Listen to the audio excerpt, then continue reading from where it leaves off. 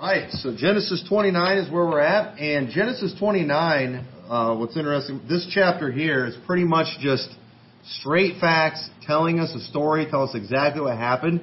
This is a very famous story. I think everybody knows the story about Jacob and how Laban basically tricked him and gave him Leah instead of Rachel for a wife. We all know this story, and we're going to go through all of that, but something I want to do in this sermon, just because I'm not going to pull anything deep, symbolic, or anything. I don't think, not unless I'm missing something. I don't know of any major Bible doctrines that we would get from this particular chapter. But what I do want to do, though, is I want to kind of use this chapter to teach some things about servants in the Bible that a lot of people don't understand, that they misunderstand. And so we're going to do that kind of as we go through this. But let's go ahead and start reading in verse 1. It says, "Then Jacob went on his journey and came into the land of the people of the east. And he looked, and behold, a well in the field, and lo, there were 3 flocks of sheep lying by it. For out of that well they watered the flocks, and a great stone was upon the well's mouth. And thither were all the flocks gathered, and they rolled the stone from the well's mouth, and watered the sheep, and put the stone again upon the well's mouth in his place. And Jacob said unto them, My brethren, whence be ye? And they said, Of Haran are we. And he said unto them, Know ye Laban, the son of Nahor? And they said, We know him. And he said unto them, Is he well? And they said, He is well. And behold, Rachel his daughter cometh with the sheep. And he said, Lo, it is yet high day, neither is it time that the cattle should be gathered together. Water ye the sheep, and go and feed them. And they said, We cannot until all the flocks be gathered together, until they roll the stone from the well's mouth, then we water the sheep. And while he yet spake with them, Rachel came with her father's sheep, for she kept them. And it came to pass, when Jacob saw Rachel, the daughter of Laban his mother's brother, and the sheep of Laban his mother's brother, that Jacob went near, and rolled the stone from the well's mouth, and watered the flock of Laban his mother's brother. And Jacob kissed Rachel, and lifted up his voice, and wept." Now, there's one or two ways we can interpret this passage here. First, I'm going to give you my interpretation that's probably not right, okay? But I like it, all right? So I'm going to give it to you. So basically what we see here, Jacob, he's going there to look for a wife, right? So Jacob, he shows up there. There's all these people ready there to water their flocks, but they have to wait until the stone gets moved because there's a heavy stone there. And so they got to wait. And so then all of a sudden, Jacob sees Rachel coming to water her sheep, is immediately impressed when he sees her, so decides to show off his strength, and he moves the stone all by himself. That's what we see going on here. So what do the guys do? They got to show off their strength and everything, and then he goes over to Rachel, and he lays a big kiss on her, right? Isn't that what we see? So we have, is it Jacob wooing Rachel here? Or it could just be that when Jacob saw Rachel, he was just very excited, because he finally got there to go see his family. And so he wanted her to be able to hurry up and water the flock, so he moves it himself. And when he goes to kiss her, it wasn't so much of he just went and laid one on her or anything like that. It was more of just like a greeting kiss.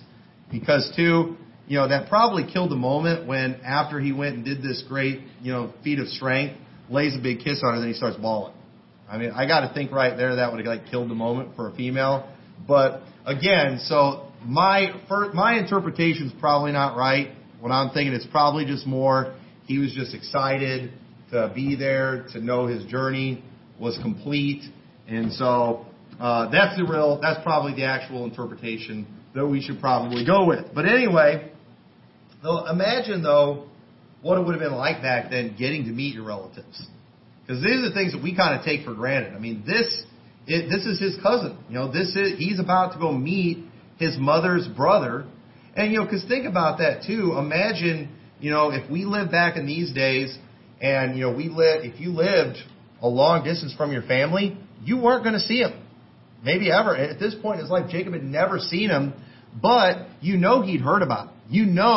All that time he spent dwelling in the tents with his mother, that she probably told him about her brother Laban. She told him about, where she used to live and what the land was like and what the people were like. So when Jacob finally got to go and get to that place, it would have been an exciting moment too, especially considering the way they would have had to travel back then. We don't think about these things today because we take all this stuff for granted. Because we can get wherever we want to in a day. thanks to airplanes. And then when it comes to families, we have pictures, we have videos, we have Skype, we have Google Hangouts. We've got all these things, so we're all connected. But imagine what an emotional experience it would be to get to meet family you'd heard about your whole life, after you're a grown man. That would be a pretty exciting thing, especially back then. Today in our culture, we take all this stuff for granted. So this story, when we're reading it, it just doesn't seem like a big deal. But this was a pretty big deal. It's a special time for Jacob. And so in verse 12, it says, "And Jacob told Rachel that he was her father's brother, and that he was Rebekah's son. And she ran and told her father." She's excited. This is, I've heard about Rebekah. I've heard of her, and Dad's going to be so excited. She runs home to tell him. And it says, "And it came to pass when Laban heard the tidings of Jacob his sister's son, that he ran to meet him, and embraced him, and kissed him, and brought him to his house. And he told Laban all these things.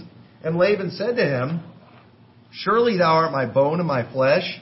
And he abode with them the space of a month." So this is a big deal, because not just because this was Jacob's family, but because Jacob himself was a big deal. That's something that we're seeing throughout the book of Genesis is, Abraham, Isaac, these weren't just our focal, the characters the Bible's focusing on. These were great men, meaning men of great wealth and prominence. Men that were well known.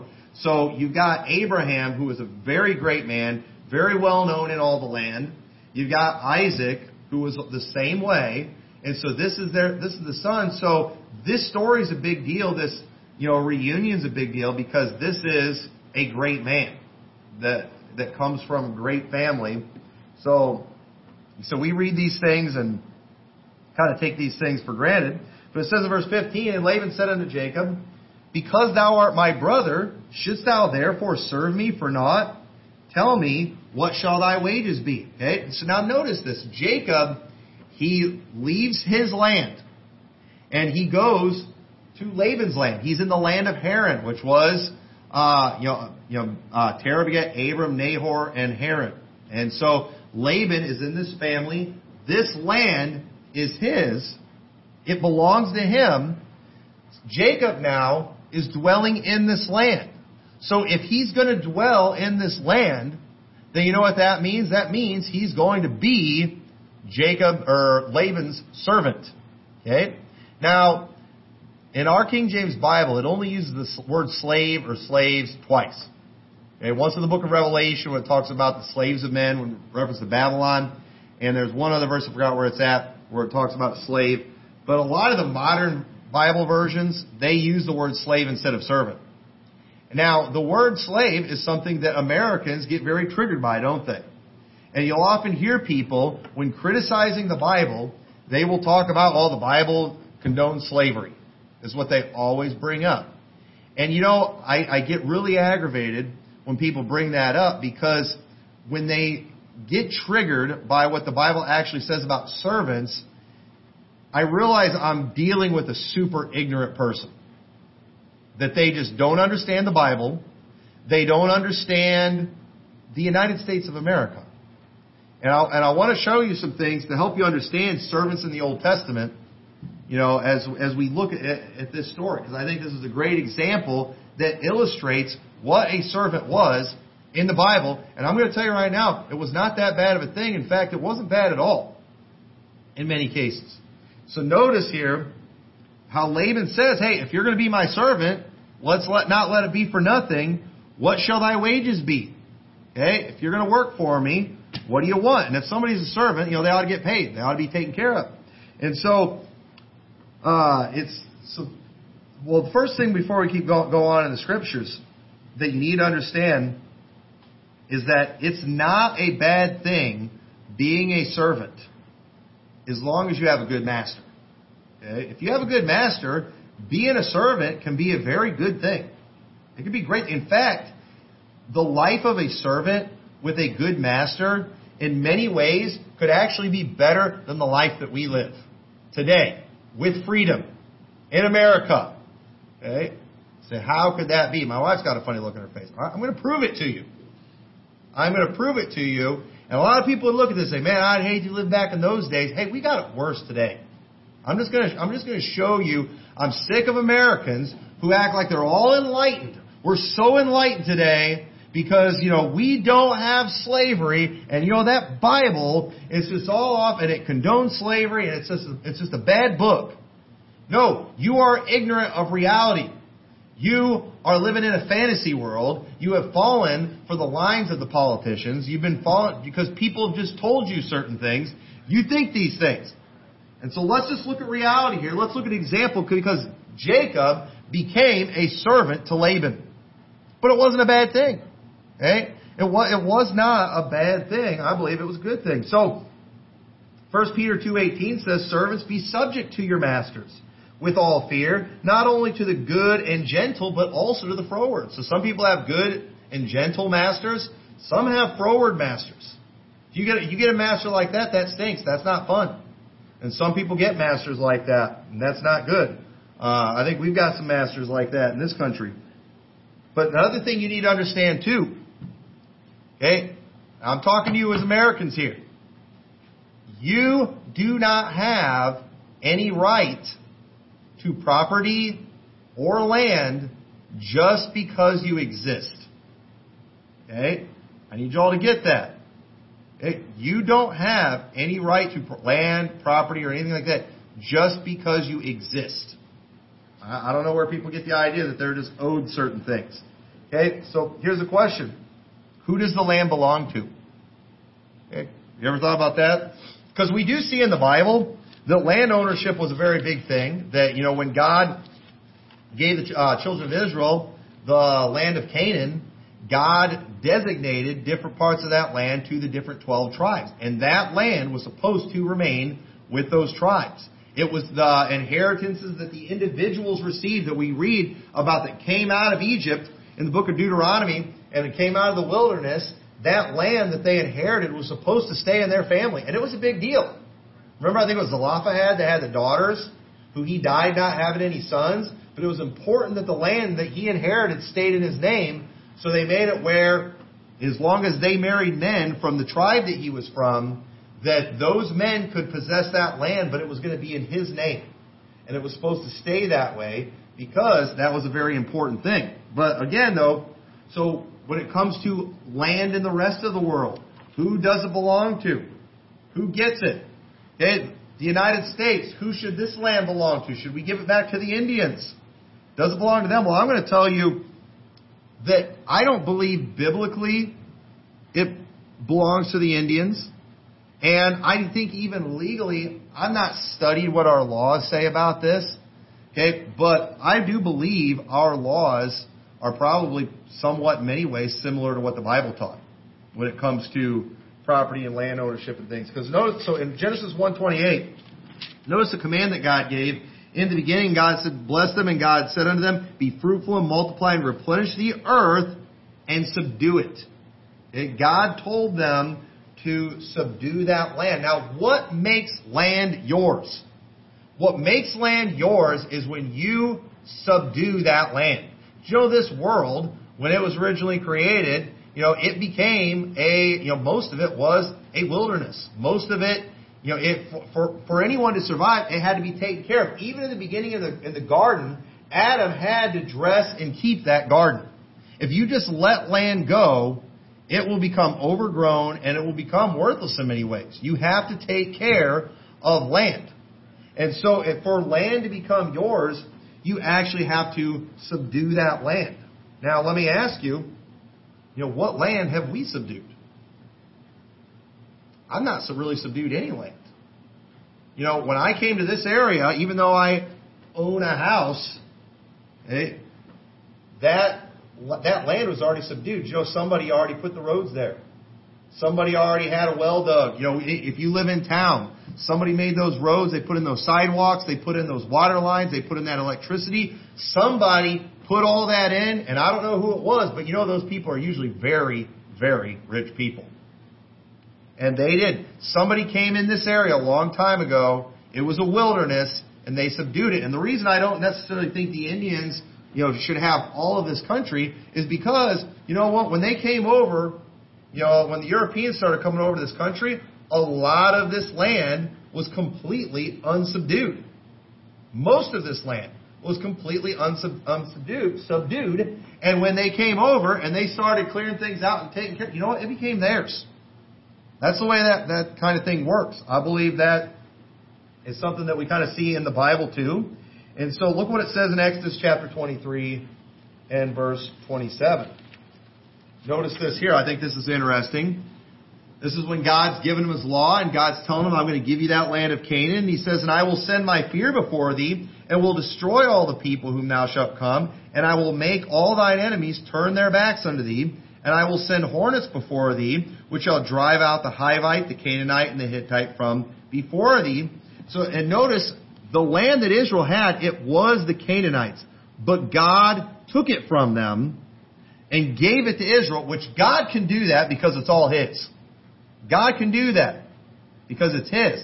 Now, I don't believe we can necessarily do that. I don't believe we have the right as Americans to go invade another country, drive them out of their land, and then take everything for ourselves. I don't think we have the right to do that. Now, God does have the right to do that. God did tell Israel to do that because these people were very wicked. But notice, He says, I will not drive them out from before thee in 1 year. Why not? Wouldn't that have been easier? He said, no, because lest the land become desolate and the beasts of the field multiply against thee, by little and little I will drive them out before thee until thou be increased and inherit the land. You see, this land that God was giving them, this was a blessing. God said, I'm going to give you houses that you build not. I'm going to give you fields that you didn't plant. I'm going to do all these things. God was giving them already subdued land, which was a great, gift from God that He was given, one that the Canaanites were losing, and they deserved to lose it. But God didn't drive them all out in a year, because then the land would have overgrown and been out of control, and it would have been a great deal of work. So God actually saved them a lot of trouble and a lot of work by driving them out of the land little by little. Because once land just becomes completely overgrown and out of control, then you know what? It's fair game. Someone else can come and take it. You didn't take care of it. Okay? Because you don't just have the right to just go, like people that settled this area, when they were settling areas, they didn't have the right to just go and, all right, I'm the first one that got into the state of Texas. It's all mine. Hey, no, unless you're actually doing something with it and taking care of it, it's not yours until you have subdued it. And that's why back in the day, too, you wanted to have a lot of kids. Because if you had a lot of kids, that's more land you could subdue. That's a greater inheritance that you have. So these things were very important, and this is something that societies have always done, but today, we just think because we're Americans, because we exist, we have right to all kinds of things. Well, really? So just because you were born, you have a right to land and property and all these things? It's like, well, okay, fine, I don't have a right to, so then what do? I was born in this country. I was born in this state. So what do? You know what? That means you are a servant. If you are living in land that you did not subdue, you today are a servant. And you might not feel like one, but that's because you've been told you're not one. But I'm telling you, you are a servant. I'm going to show you that as we go. So pretty much all the land, and not all the land, but most of the land in the United States that's worth anything has already been subdued. Okay? Now, the truth is, though, if I had the means, if I had the ability, I'm pretty sure, I've not researched this, I'm not really interested because I don't have the means, I don't have the money, but if I was somebody who was of great wealth, if I actually wanted to go and pay myself to have roads built in some big area, maybe out west, if I had the money to get water into that area and electricity and, all that type of thing, if I wanted, I could start a whole new town. I could name it after myself. And then people who come and want to start living there because of what I put there, I can start getting a little money from all of them, couldn't I? I could be the guy in charge, and because we live in the United States, I wouldn't be able to establish a kingdom or anything like that. But I could easily put myself as a leader, as the mayor, and I could, be a very rich guy. But I would have to go subdue that land. Y'all understand that? And I know that kind of thing can still be done today. I don't really know how it works. But there are people that are still doing that. And these people are filthy rich. These are very rich people that are out there. And truth is, we're actually, all of us in here, we're servants to a lot of these people. And they're so high up, we don't even know who they are. Okay? In the pyramid of power, we are so low down on the pyramid that we don't even know who the people are on the top. We have no idea. We're just, down there holding all them up. But we're all being told we're free. And we're like, all right. Hey, as long as you tell me I'm free, I'm happy. You're happy. And it's okay that we're happy. Okay? I'm not trying to slap you out, your ignorance away and tell you, hey, you realize you're supposed to be miserable right now? You realize you should be protesting, and demanding another Emancipation Proclamation? I'm not doing that. I'm just trying to show you, though, that what we see in the Bible is better than what we have today in many cases. So let's keep looking at some things. So, so if you're just a poor commoner, like most of us today, so we live in a land that's already been subdued. There's already roads out here already made. There's water, electricity that somebody else put in. We had nothing to do with it. And so the truth is, we are all slaves. And so I have land. You say, well, I have land. I have some possessions. I got cars. I got a house. I got some property. But, we have land and possessions just as much as Jacob did while he was serving Laban. Because think about this. While Jacob is serving Laban all these years, and he served him 20 years, he had food. He had a place where he lived. He had shelter. He had everything he needed to survive, didn't he? But let me ask you, after 14 years of working, Jacob shows up with nothing. After 14 years, all Jacob had was his 2 wives and his kids. That was it. We're going to see he ends up serving another 6 years for all the cattle.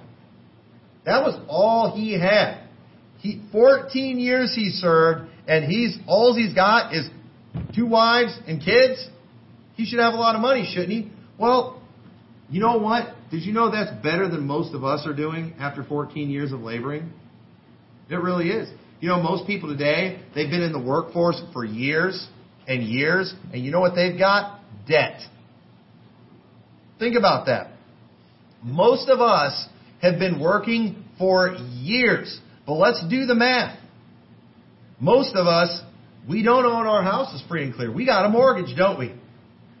If we went and sold everything we had, most of us might be in the hole by the time it's all said and done. And he said, I've been working my whole life just to keep food on the table and keep the electricity on.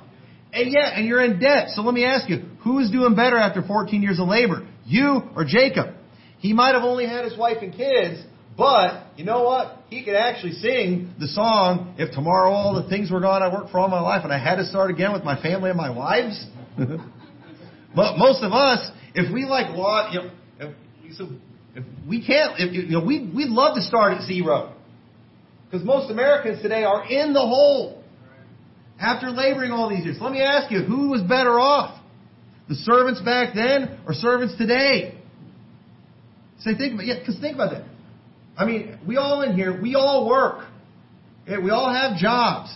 We work hard. Yet what do we have? Hardly anything. How does that work? Because we're servants. When you're a servant, you don't have much. You don't get much out of it. I'm not trying to depress everybody with this. I'm just telling you reality. Okay? Yeah, I don't have much, but I'm happy with it. It's okay if you have little in this world. So, you just need to think about that sometime. Add up how long you have been working and what do you have to show for it today. And even if you own your house free and clear, you're paying taxes every year. Most of us, we don't have these huge bank accounts and things. We don't have that. And the truth is, all that time, and we're going to see this later in the book of Genesis, all that time that Jacob was working for Laban, Jacob made Laban rich. And you know what? That's what we're doing. We're making our employers rich. We're making our bankers rich. We're making the politicians rich. Everybody's rich, but us. Man, I'm going to go, join one of these political groups, that are taking down the one percenters. Because our masters aren't that bad. They're not. We're all doing pretty good. Okay, I don't have any stripes on my back like some did in different times. They're not physically hurting us, but we do work hard.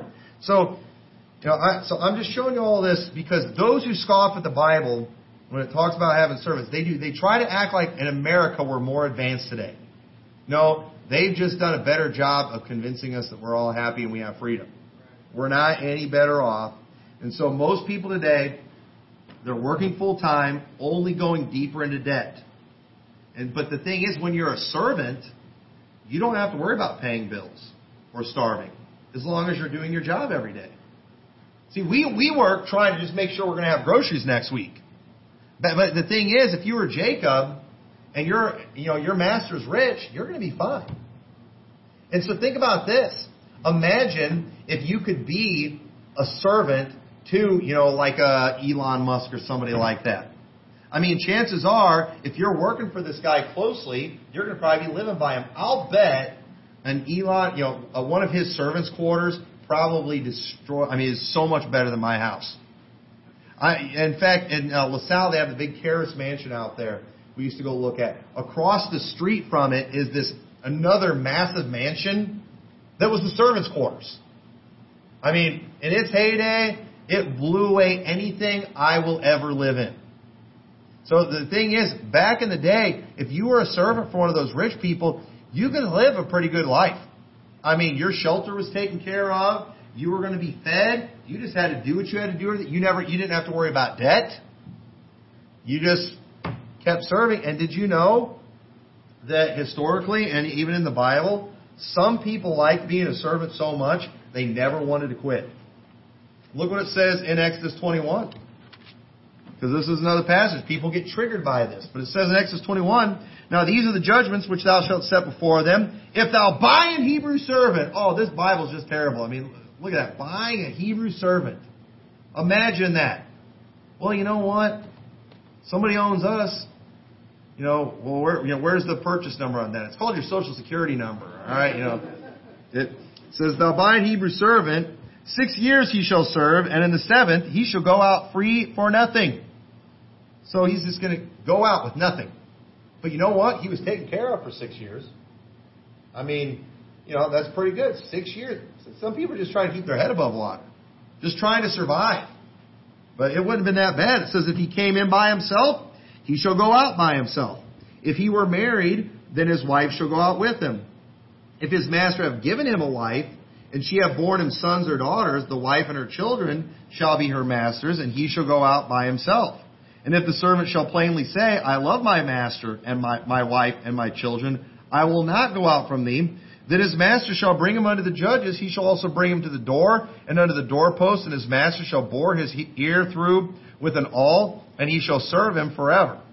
So they had that process, and that's what they do. The guy would get his ear pierced, and it would be a sign that he belonged to this man forever. And a lot of servants wanted to do that. And the truth is, there are people, they give their right arm to be able to be a servant for some of these super rich, wealthy people, because their life that they would live would be better, it would be more comfortable than it is right now, being self-employed, working for themselves, and having all this freedom that we all have. They would be better off being that hired servant. And so I'm just showing you all this to show that being a servant, or a slave, it wasn't necessarily a bad thing. And if you had a good master, it could be better than what we have today. So understand, when people want to bring this up about the Bible, being for slavery and all that, they're just ignorant. They don't understand the Bible. They don't understand reality. And the truth is, we are all servants. I was born a servant. My parents did not have great wealth. And so to survive, to be able to eat, to be able to, pay for my clothing and have electricity and all these things, I've always had to work, and I've had to work hard, and I don't always have a whole lot extra. And the truth is, if I died right now, I don't really have much to leave anybody, except for my life insurance policy. And the thing is, I don't believe I have a right to anything. I don't believe just because I'm American, I've got a right to a certain possession of land that's mine where I can, create wealth, unless I'm willing to go out there and go get it and make it happen somehow. And so, hopefully that helps you understand all these things. But that's all I want to talk about there. So let's go ahead and keep going through this. And it says in verse 16, so and Laban had 2 daughters. The name of the elder was Leah, and the name of the younger was Rachel. And Leah was tender-eyed, meaning she was ugly, but Rachel was beautiful and well-favored. And Jacob loved Rachel and said, I will serve thee 7 years for Rachel, thy younger daughter. Because he said, what are your wages? He said, I'm going to serve you 7 years for your daughter. Now, I've been a little overwhelmed because I found out we're going to have another girl. We're going to have 6 girls. And I'm thinking, man, they're expensive. It's not like my boys are already making good money and taking care of themselves. And, but it's like my daughters, I don't really want them going out, in the world. That makes me nervous and everything. And then I think about like paying for their weddings and stuff. And I'm getting a little freaked out, all right, because it's a lot of money. But you know what? Back then, if you could have got a servant for 7 years, that's like 42 years of service that I should be able to get from a guy. But it's like, we don't do that stuff today. We need to go back to that. We really do. And I can just have a guy. But the thing is, even if I have that guy work for me, so let's say we're going to do like Laban. I'm going to give something to my daughter if he serves with me for 7 years. Okay? That still means I have to take care of him. I've still got to feed him, clothe him, house him while he's doing work for me. So, that doesn't sound real good. You know what? You can just have her and you take care of her. It's cheaper that way. You know why? Because I'm just a servant. Okay? If I was an actual man of wealth and prominence, then maybe I could get away with that and do that. But because I'm just a poor commoner, because I'm just a servant, some guy comes along, I'm just like, yes, you can have her. That's one less mouth I have to feed. Right? So I think that's why we have these customs today. These are the customs that we have are the customs of the poor commoners. But if we were the rich and wealthy, I could get some good service, for one of my daughters, and I'd be all set. So these are the differences that we have, the challenges. But Jake, because these were the rich that we're talking about here. We are not those people. But anyway, it says in verse 19, and Laban said, it is better that I give her to thee than that I should give her to another man. Abide with me. And Jacob served 7 years for Rachel, and they seemed unto him but a few days for the love he had to her. So all that time, Jacob, he's working, and this is payback for this daughter. But Jacob, and we're going to see this later too in other chapters, he, like his father, like his grandfather, God prospered everything he did. So all these years he's working for Laban. Laban is getting rich off Jacob. I'm tired of making other people rich. One of these days I want to make myself rich, but probably not going to happen in this life. But that's exactly what's going on, and all he's getting out of it. Room and board and clothing for 7 years, and then a wife. And it says, and so Jacob said unto Laban, give me my wife, for my days are fulfilled, that I may go in unto her. And Laban gathered together all the men of the place and made a feast. And it came to pass in the evening that he took Leah his daughter and brought her to him, and he went in unto her. And Laban gave unto his daughter Leah Zilpah, his maid, for an handmaid. And it came to pass that in the morning, behold, it was Leah, and he said to Laban, what is this thou hast done unto me? Did not I serve with thee for Rachel? Wherefore then hast thou beguiled me? And Laban said, it must not be so done in our country to give the younger before the firstborn. Fulfill her week, and we will give thee this also for the service which thou shalt serve with me yet 7 other years. So now he's got him on the hook for another 7 years. So 14 years this guy's getting out of a man who's going to make him rich for his 2 daughters. And he said, I got to figure out how to make this work because I could be a very rich man. But anyway, it says, and Jacob did so and fulfilled her week, and he gave him Rachel his daughter to wife also. And Laban gave to Rachel his daughter Bilhah his handmaid to be her maid. And he went in also unto Rachel, and he loved also Rachel more than Leah, and he served with them yet 7 other years. Now, it gets a little confusing whether he served 7 years, then married them, or he married them and then owed Laban for the 7 years. But I think it's pretty obvious. I think it had to be that he married them right away. Because of the fact we're going to see, if you just do the math, we'll do it here in a little bit, there's no way all this stuff could have happened in 20 years that we see happen. So first off, notice in verse 31, because it says, "And when the Lord saw that Leah was hated, he opened her womb, but Rachel was barren. And Leah conceived and bare a son, and she called his name Reuben, for she said, Surely the Lord hath looked upon mine affliction. Now therefore my husband will love me." So notice that Leah is barren while he is married to Rachel too. So the chances of noticing the barrenness, they would have noticed in that first 7 years. So during this time that, he's married to both of them, he's loving Rachel and not loving Leah. And so God ends up opening her womb during that time. So keep that in mind. And so it says she conceived again and bare a son, and said, Because the Lord hath heard that I was hated, he hath therefore given me the son also. And she called his name Simeon. And she conceived again and bare a son, and said, Now this time will my husband be joined unto me, because I have borne him 3 sons. Therefore was his name called Levi. And she conceived again and bare a son, and she said, Now will I praise the Lord. Therefore she called his name Judah, and left bearing. So while this timeline gets confusing, notice a couple things. So in chapter 30, verse 25, it says, And it came to pass, when Rachel had borne Joseph, that Jacob said unto Laban, Send me away, that I may go unto mine own place and to my country. So when Joseph was born, then Jacob says, Send me away to my own country, which I think it's clear because he finished his 14 years.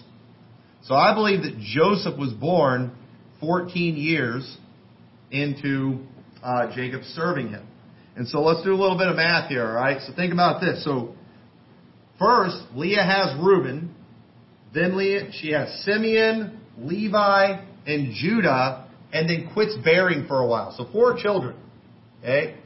Now, I don't know how close she had them together, but I'm sure they were more than a year apart. So I'm sure more than 4 years passed when she has these 4 sons. And then a noticeable amount of time passes where all of a sudden she's not getting pregnant anymore.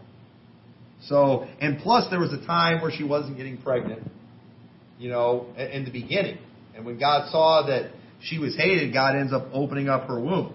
So then, after that, we see, after Leah has those 4, Rachel gives Jacob Bilhah, and Bilhah goes on to have Dan and Naphtali. So now we've got 6 kids, there's not any overlapping going on here. So that after Bilhah has 2 children with Jacob, then Leah gives Jacob Zilpah because she's not having kids. And then she has Gad and Asher. Now there could have been some overlap with Zilpah and Bilhah, but I kind of doubt it based on how it reads. But then after the 8 children, and there's no overlap here, Leah has Issachar and Zebulun, and then Dinah. And then after that, Joseph's finally born. So is there any way we do all that in 7 years? No, that's going to take about 14 years of having them pretty quick. That's what that would take. So there's no way all of that could have happened in 14 years. So I personally think what happened is, they made their agreement, some time passed, it came time for the wedding, and then he gives them Leah. And so now Jacob is married to Leah, so he owes Laban 7 years. And so then he says, he agrees, he gives him Rachel, and so now Jacob owes him, he's got 2 wives, he now owes him 7 more years. So Laban kind of, he tricks him. So I think he married him right away and then had their kids over the 14 years. And so, because it says too, so after Joseph's born, he's ready to move on, but he ends up serving another 6 years for the cattle. It says in verse 41 of Genesis 31, Thus have I been 20 years in thine house. So he's there 20 years.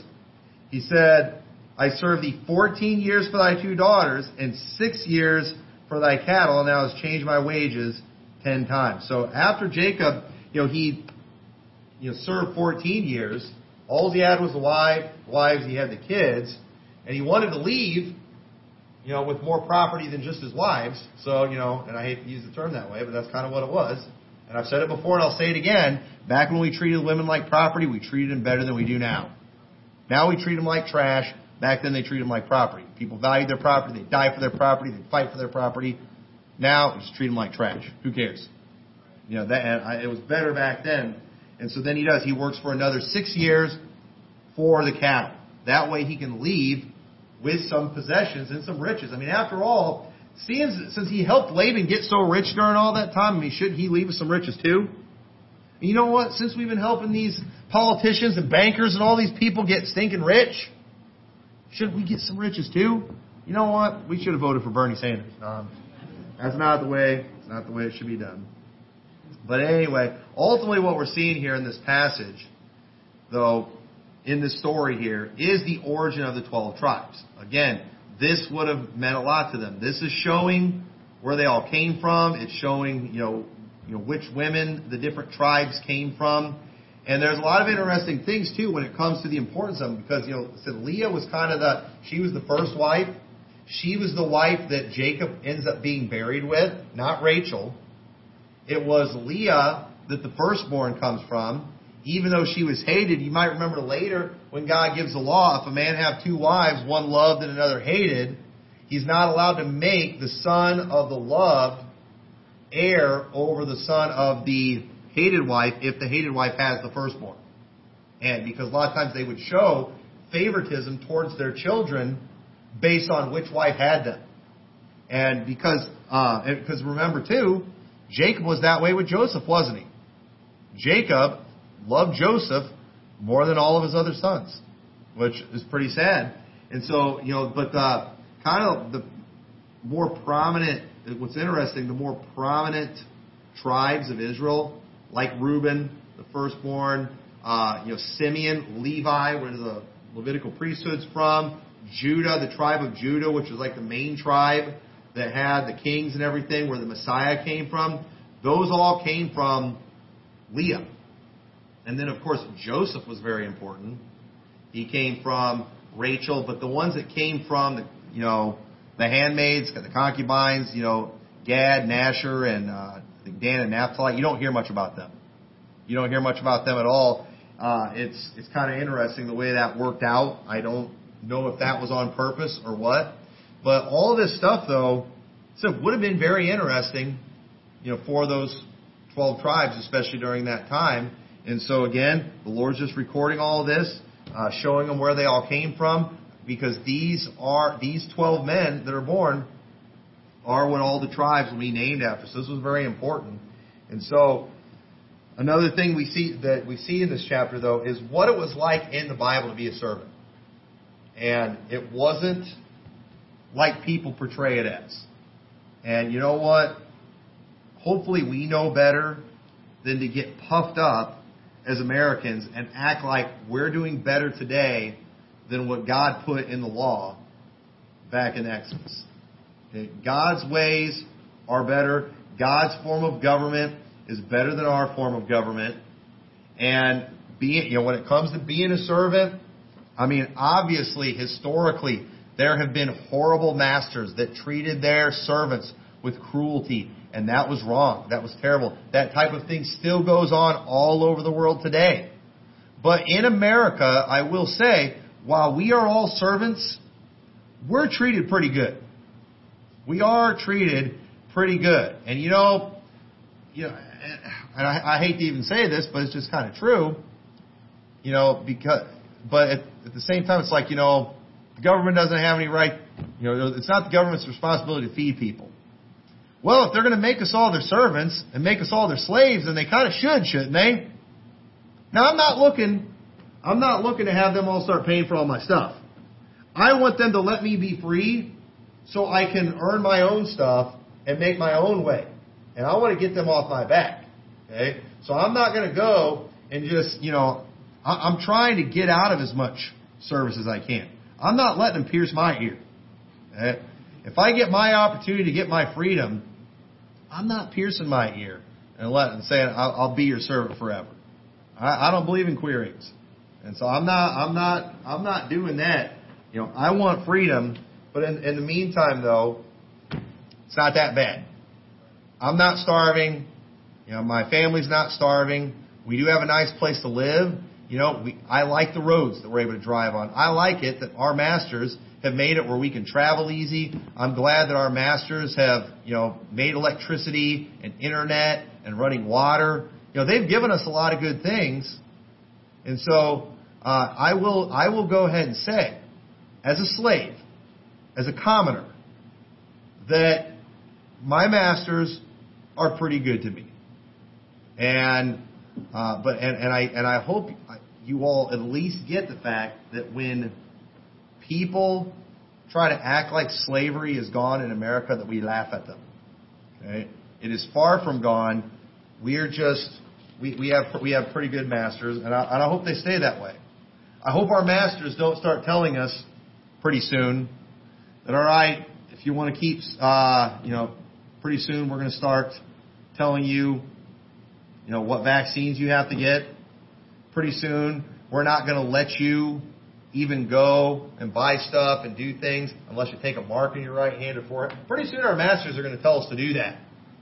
That day is coming, but in the meantime, while they're not doing it, I am thankful for that. But I do recognize the reality of the situation. And so I get very triggered when people leave these comments on YouTube, your God believes in slavery. And how do I explain this, what I explained to you in just a comment? You can't. These people are so uneducated. They're so dumb. There's no helping them. And, that's why, so I usually just delete those things like that just because it's aggravating. But anyway, I hope this was a help to you. Let's go ahead and pray. Dear Lord, we thank you so much for all your blessings and your word. And dear God, I thank you that we do live in a country where our masters are decent to us and we're not being abused and starved out, Lord. I thank you for that. And Lord, I just pray, though, that we will get more freedom back in this country. We do seem to be losing more and more all the time. And I'm asking that you'll, preserve us, Lord, and spare us and help us to keep that freedom that we do have as long as possible. But in the meantime, Lord, help us not to take what we learned tonight and have it cause us to be just unthankful, Lord, but help us to be thankful anyway in every situation that we're in. In your name we pray. Amen. Well, let's go.